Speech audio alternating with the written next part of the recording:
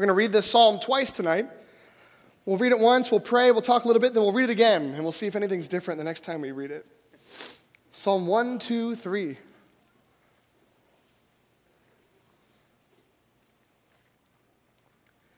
I lift up my eyes to you who sit enthroned in heaven. As the eyes of slaves look to the hand of their master, as the eyes of a female slave look to the hands of her mistress, so our eyes look to the Lord our God till he shows us his mercy. Have mercy on us, Lord, have mercy on us. For we have endured no end of contempt. We have endured no end of ridicule from the arrogant, of contempt from the proud. Let's pray together.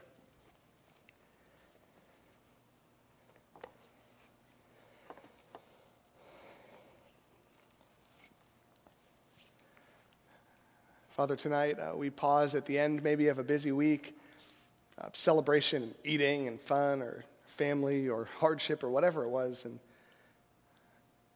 we pause to remember your place in this universe. You are seated on your throne. The Son of God is at your right hand in a sense, and the Spirit is eternally proceeding from you, and we're down here running around and doing our own thing so often, and we forget that there is one in heaven whose work never ceases and yet is never moving, never changing. We come to your throne tonight. We come and ask that you would provide for our needs, like Jesus taught us to pray. Give us today our daily bread. That you'd forgive our sins. That you would enable us to forgive those who've sinned against us. That you'd keep us from temptation. That you'd keep us from the evil one. And more than anything, we pray that your name would be made holy in this earth, that your kingdom would come, that your will would be done on earth as it is in heaven.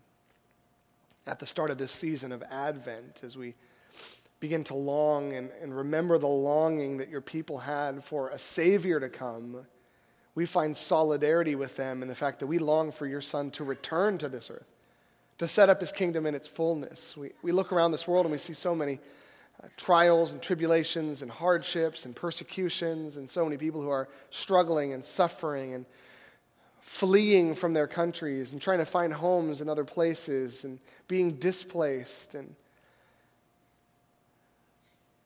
pray that you would give us hearts of compassion for the people of this world who need care, who need love, who need a helping hand or a friend or prayer or the gospel, who need a touch from you in a moment of desperation. And tonight we lift ourselves up to you as well. So many of us are broken or hurting, sinning, sinful, regretful. And we need your forgiveness and your care. And we trust you when you tell us that when we confess our sins, you're faithful and just and you forgive us of our sins and cleanse us from all unrighteousness. We trust you when you tell us that as far as the east is from the west, that's how far you've removed our transgressions from us. And we pray that we would walk in that newness of life that we've received and that we receive when we confess our sin and confess our hardships to you and watch you take them away. We pray that we would find solace in knowing that you are in control, that you are a strong tower, that we find safety as we cling to you and wait for you and run to you and hold on to you and keep our eyes fixed on you in the midst of the storms of life. We pray tonight as we read this psalm and think of its implications here and around the world and in our own neighborhoods, that you would give us hearts for your people, all your children around the world, and even the people in our families and in our neighborhoods and in our schools and in our church that we want to hate or we feel hated by. We pray that you would bring reconciliation and use us to be those ministers of reconciliation for those broken relationships. Pray that we would hear from you tonight. We know that you speak when your word is read, and we pray that your word would be effective in our hearts and in our lives to transform us as we apply it to ourselves tonight. We pray that your Spirit would aid us in that work and speak to each of us individually and to all of us corporately what you have for us and what you want from us and what you want to do through us. We pray these things in Christ's name. Amen. Imagine you had a neighbor that lived next door who was a little bit quirky. And some of you already have that neighbor, and it doesn't take too much imagination. Some of you are yet to have that neighbor. Someday you will have a neighbor who lives next door who is a little bit quirky. And if you're using your imagination tonight, this neighbor and you get along pretty well. Like, it's not like you're enemies, you're not the Hatfields and the McCoys, you're not poisoning their food or anything, and they're not trying to kill you. This is just a neighbor that's a little bit different, and you have a hard time building a relationship with. Maybe they decorate their yard in interesting ways, and it annoys you sometimes. Maybe their friends park in front of your house, and you don't like that they do that. Maybe they have a different cultural background, and the food smells that come out of their house aren't the food smells you like to smell when you smell food emanating from windows of houses. I don't know. Maybe they said a comment about your wife one time you don't really like. Or maybe they made a comment about the way you raise your children, or the way your children were in their yard. Or maybe your children or their children are always in your yard, and they don't understand boundaries. Maybe you got in a fight over a fence, right? Maybe you've got a neighbor who lives next door that you've got a little bit of tension with. And on one hand, sometimes you feel like you should really build that connection with that person or those people. And yet the rest of the time you feel like, you know what? Fences make good neighbors. Let's just keep a wall between us. And we don't need to be friends. We could just be living on the same street. We don't need to be close. They don't need to come over for dinner. I don't need to go over for dinner. We can just coexist because I honestly don't really like those people. And maybe if I just act nice, they'll become Christians or something, and then we'll be friends, right? Imagine that's the way that you acted and felt towards your neighbor, and until one day. One day you're in the kitchen and you're washing the dishes from dinner, and you're throwing the trash in the trash can, and decide to take the trash out around the corner to your trash bin. And as you walk into your backyard and over to where your trash can is, you hear sounds coming from your neighbor's window. And you're not the peeping Tom creepy guy, right? And you're not generally an eavesdropper, but there's something about the words coming out of this window that are piquing your interest. And so you linger by your trash can and listen for a while. And as your ear kind of focuses in on what's coming out of your neighbor's mouth, you realize that your neighbor is praying, coming before the Lord on his knees in his house, spilling his guts to God, and praising God for the work that he's doing in this world, sharing his struggles with the Lord, confessing his sins, his loneliness, confessing his trials to the Lord, asking God to be with him and help him, and wrestling with God on some issues that are difficult for him. And you sit there and you listen to your neighbor pray to your God. Something in your heart begins to change in that moment, doesn't it? Or maybe you feel a little bit guilty. Maybe your heart feels strangely warmed towards this person. Wow, we've got something in common. I want to talk to him about this. No matter what your heart is doing, it's doing something in that moment, because when someone opens up their heart in prayer and you hear it, the nature of the relationship they and you have with one another starts to change, because their heart is being shared in a vulnerable way that you've never heard before. Tonight, my encouragement for all of us is that we would hear Psalm 123 like words coming from the mouth of a neighbor. Maybe when I read it a few minutes ago, you kind of zoned out. That tends to happen when someone's reading the Bible and you're just sitting there. Maybe you read it like a textbook, like, oh, what am I going to learn tonight? Maybe you're trying to figure out who wrote it and thinking about King David and what are Psalms of Ascent. Your mind is going 100 ways. But tonight, my encouragement, as we read it again in a moment, is that you would hear this psalm as if it is being spoken as a prayer from someone who's your neighbor. Because I believe that Psalm 23 was. That thousands of years ago, someone had a deep experience with the Lord and they penned it.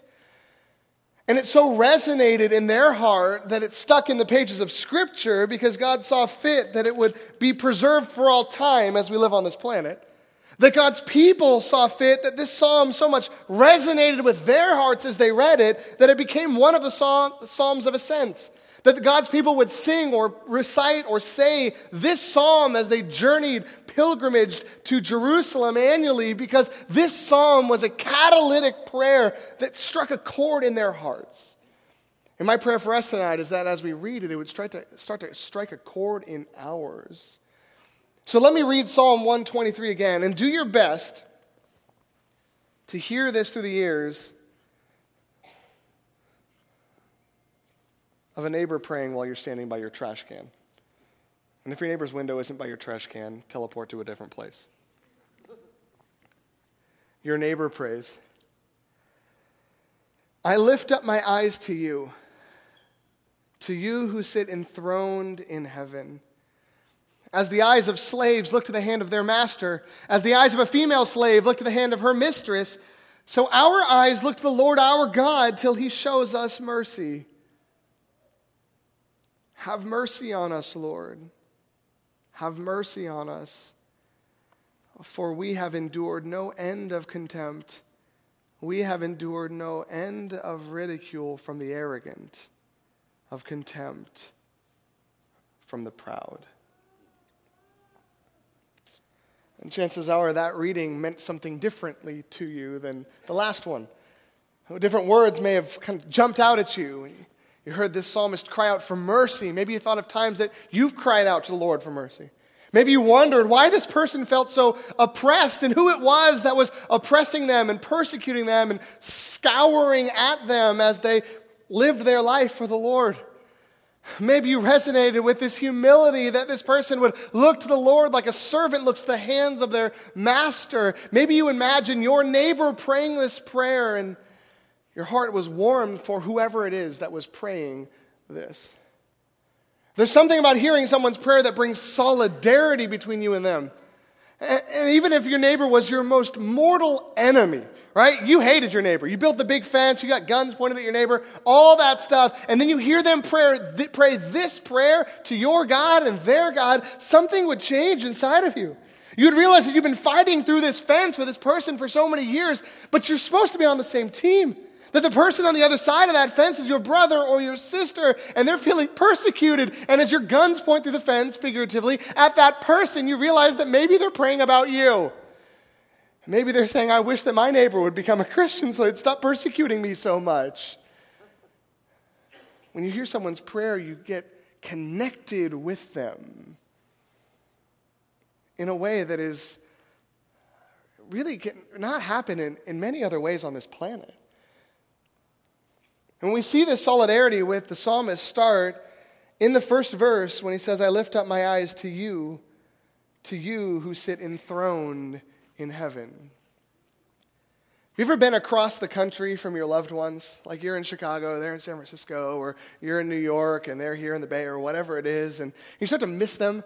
You miss your wife and kids, or you miss your family, you miss your friends, or maybe you're on a trip with some of your friends, you miss your other friends, or you miss your girlfriend or boyfriend or whatever, and you just miss them so much, and you wish you can teleport across the country to be with them. And in that moment, you look out the window of your hotel room or the place where you're staying, and you see the moon, and you call up your people that you love, or you text them and say, hey, look out your window. Can you see the moon right now, right? And they say, some of you have done this. I see you smiling. Oh, yeah, I can see it too, right? And as you look out your windows together, and it's midnight for you, it's 9 p.m. for them, but you're looking up in the sky, and you realize that your eyes are both fixed on the same object at the same time. And there's something that happens in that moment where you have this feeling of relief, of connection, of solidarity with that person 1,000 miles away because you're looking at the same object together.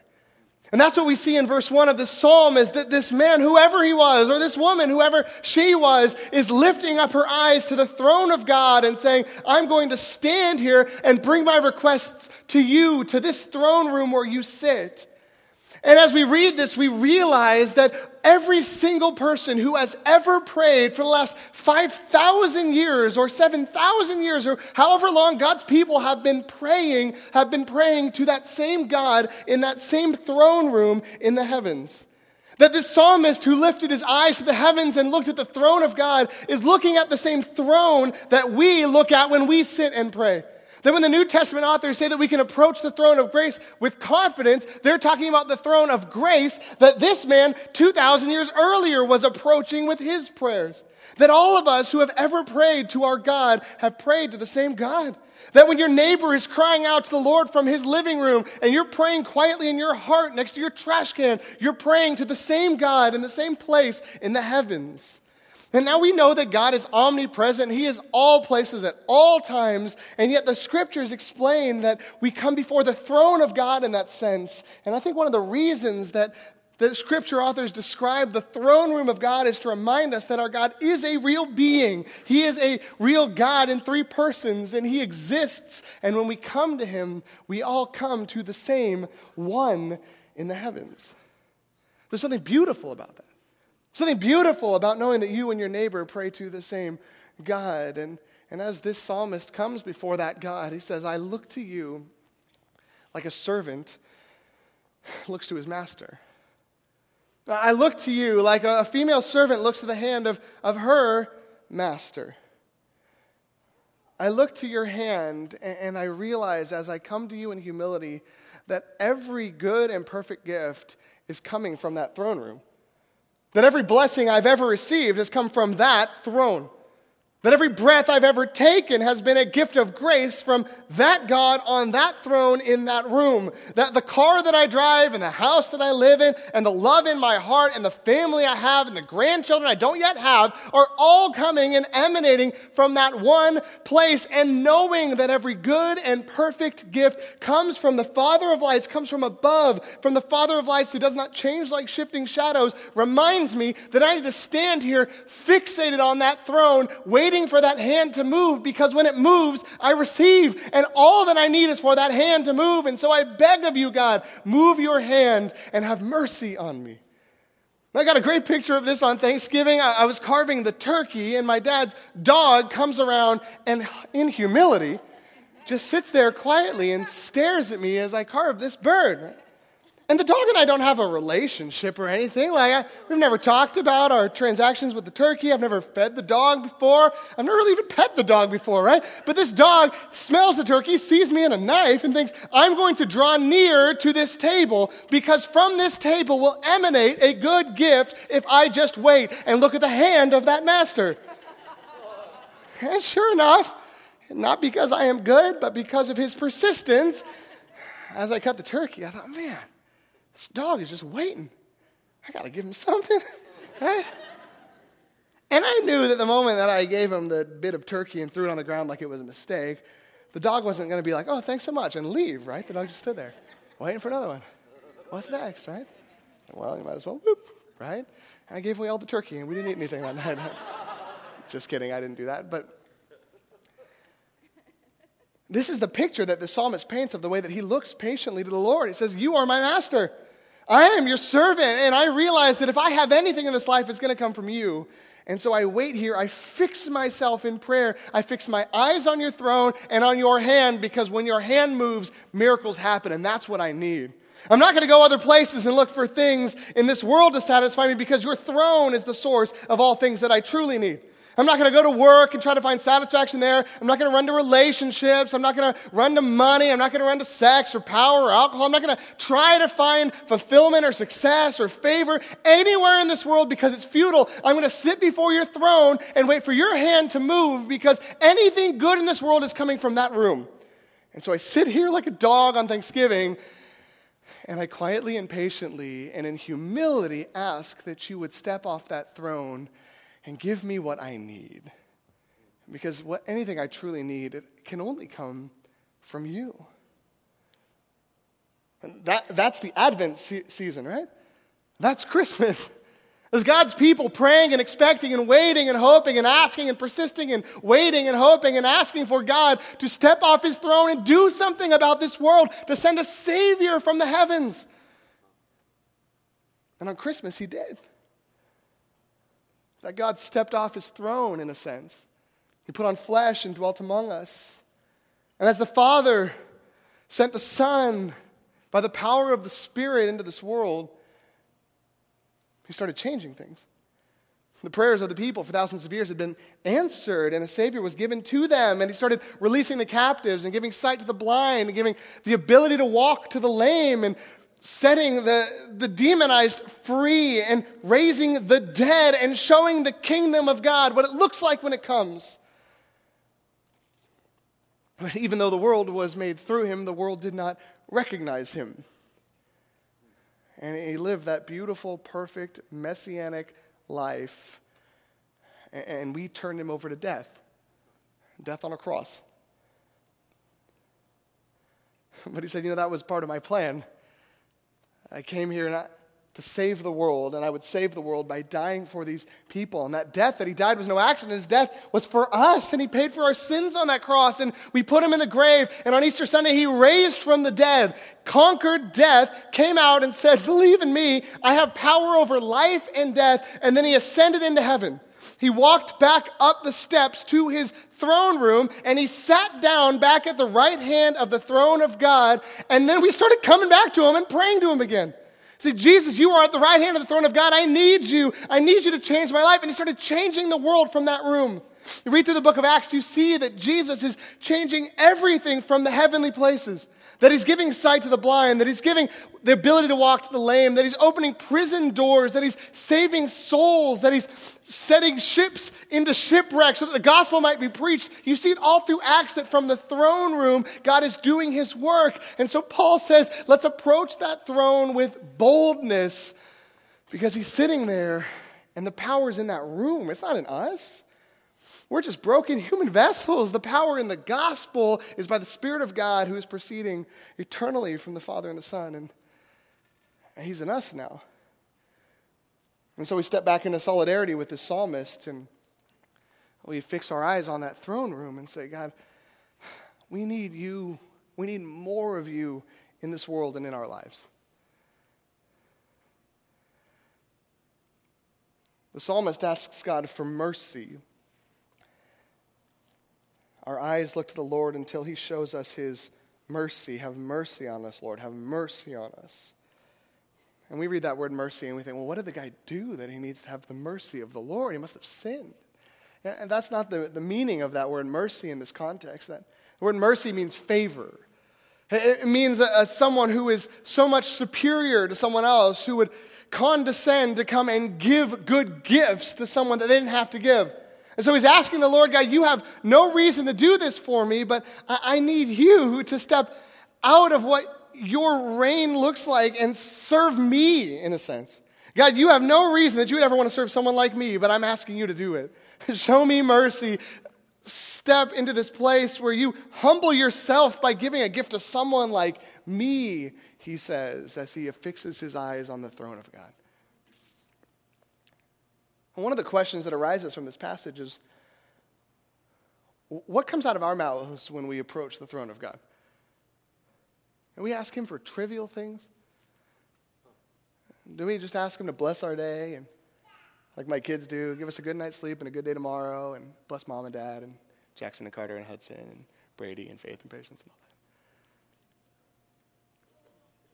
Or as you fix your eyes on the Lord and you realize the gravity of what you're doing, are you asking him for things that are substantial, that are earth-moving things, that are life-altering things, that are things that are important to the day-to-day vitality of living on this earth?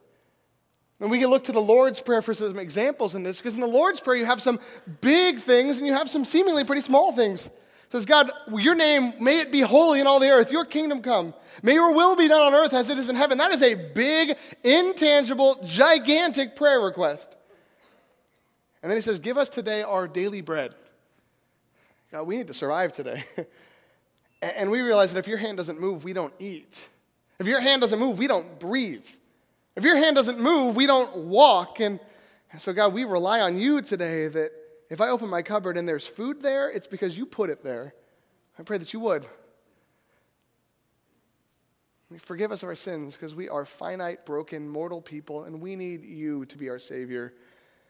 And let us be forgiveness bearers as we walk out into the world, and keep us from temptation, because we're bound to mess this up in our own strength. And Jesus teaches us to pray. He gives us some big things and some seemingly small things, but they are all things that tie us into the one who is on that throne and the power that he has to do everything we need in this world. This psalmist has some specific issues that he brings to the Lord, and a specific context that he uses to bring this request for the provision of God. He says, have mercy on us, Lord, have mercy on us, for we have endured no end of contempt.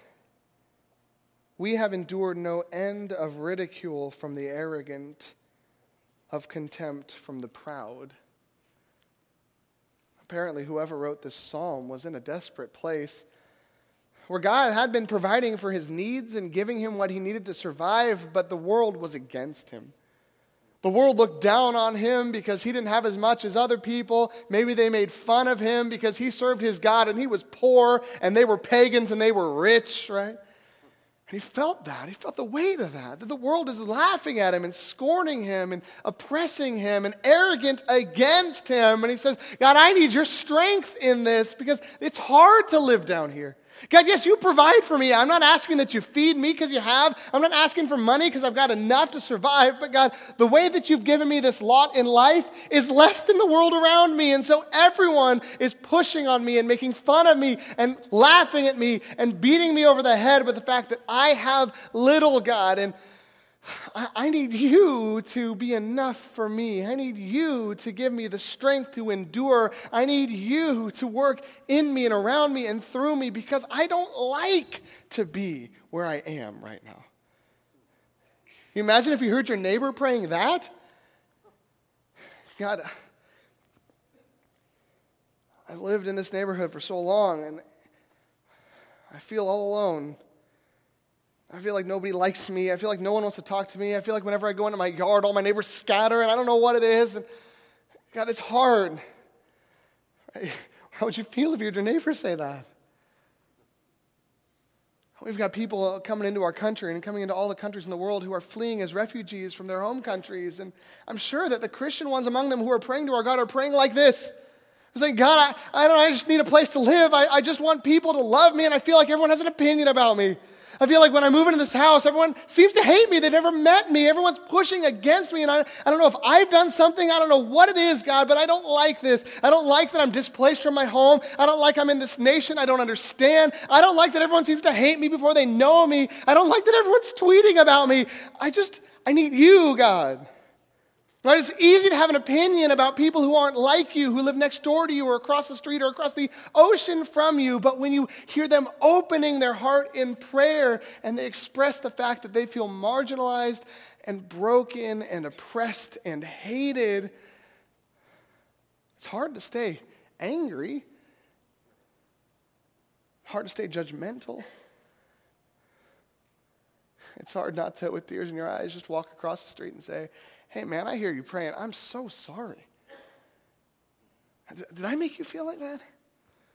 Are you praying about me right now? Am I the proud one? Am I the arrogant one that you were mentioning here?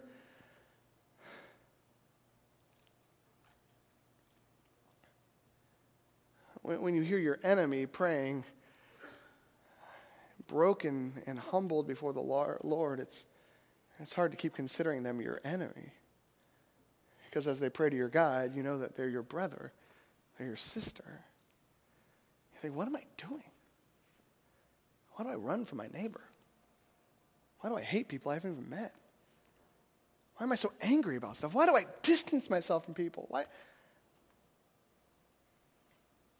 There's something sobering and catalytic and connecting about hearing someone's heart when they pray. I think there are a couple of reasons that this psalm is in the Bible. A couple of reasons that not only is it in the Bible, but God's people have rallied around it as one of their psalms for years and years and years. I think the biggest reason is that most of God's people throughout most of human history, including today, have been marginalized and persecuted and poor and downtrodden. Most people who have ever read the Bible read the psalm and say, yes, that's me. God, I thank you that I have enough to survive right now, and it's hard to live in a place where everyone has enough and I don't. Right, we are the rare folks in human history who approach Psalm 123 and say, I wonder what it would be like to be someone who is ridiculed because they can't make ends meet. To be someone in their country who, because of their faith, has a hard time surviving and eating. Who has to rely on the Lord for their daily bread, literally, right? We read the Lord's Prayer and say, why would we pray for that? Because most Christians throughout all time have had to actually ask God to give them food so they don't die. And Psalm 123 is in the Bible because the solidarity that we feel with these prayers is one that's needed for folks who are in the same situation as them. I think that's one reason. The other reason that I think Psalm 123 is in the Bible is for people like us. Because as we hear the heart of someone who is destitute and broken and poor and marginalized and hated and small in the eyes of the world, our hearts grow warm towards those folks. We realize that, and there are people in this world who love the Lord who are having a hard time, and we refuse to even connect with them a lot of the times. It's interesting, I think a lot of times we feel like we don't know what to do when we meet someone who's homeless or impoverished or poor or needy or destitute or broken, is we don't know how to fix them, right? I don't have enough money to buy them a house so they won't be homeless. I don't have enough money to provide for them. They can't move into my home. What am I supposed to do? This man who is obviously in all of those positions or a lot of those positions is not asking God for money. He's not asking God for a helping hand. He's telling God, I need you to be my source of life because the world hates me. If he's asking for anything, it's connection with humans, it's friends. He's asking the Lord, God, I don't like living in this place where everyone hates me. I feel so alone, and I need you to be enough. If you run into someone in this world who's living like this, maybe they don't need your money. Maybe they need you, a human being, to relate with them and love them and connect with them and care for them and walk with life as their friend, not as their benefactor, not as their bank account, not as their chauffeur, but as their neighbor, as their brother, as their sister. Psalm 123 is for the downtrodden, but it's also for us, to give us a glimpse into the heart of those who are disenfranchised so that our hearts might be drawn towards them. I think what we might do with this passage is take this imaginary scenario of my neighbor or your neighbor and play it out in real life. Right? Don't stalk your neighbor. That's not what I'm talking about. Look for people this week that need relationship, that seem lonely, that seem downcast, downtrodden, down and out, hard-pressed, alienated, marginalized, made fun of, whatever it is, whether it's at school or work or in your own family, and connect with them. Pray with them. Let what Psalm 123 did to you, let their prayers do to you, and let your prayers do to them. Pray with one another. It's interesting, Paul tells Timothy that when he goes and establishes churches, he says, I want men everywhere to lift up holy hands in prayer without arguing. Right? If you are a man in here, stop arguing with people, start praying with them, and see that connection and reconciliation forms. We spend way too much time shouting our opinions at people, where the scriptures say, we're family, let's pray together, let's love together, let's live together, let's walk together. Let's befriend people who are persecuted so that people don't have to pray like this. Or at least we can pray like this together. On one hand, it's weird to pray the Lord's Prayer because we have enough to eat, but imagine standing in a circle with people and some of them are homeless, some of them are hungry, some of them don't have enough money to provide for themselves or their families, some of them haven't eaten in days, and you're standing there praying, give us today our daily bread, and you realize in that moment that half the people in your circle are really praying it. And not only is it going to convict you, but it's going to make you go to your cupboard and start feeding people. It's going to start building into this community and creating something that God intended, that Jesus prayed for, that people from every tongue and tribe and nation and walk of life and rich and poor and everyone would be one in his family, and there'd be enough for them all. Now, we can wait for politics to do that. We can find a petition to do that. Or we can just go across the street and love our neighbor.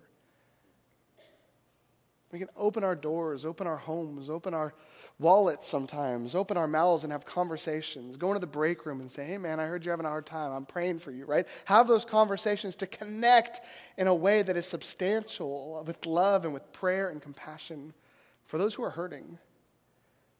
Because in the times in life when we've been hurting, that's all we've wanted. We don't want people to come and throw money at us when we're hurting. We want someone to listen to us. Someone to invite us over. Someone to have coffee with us. Someone to ask us how our day was. Let's be that for others as well.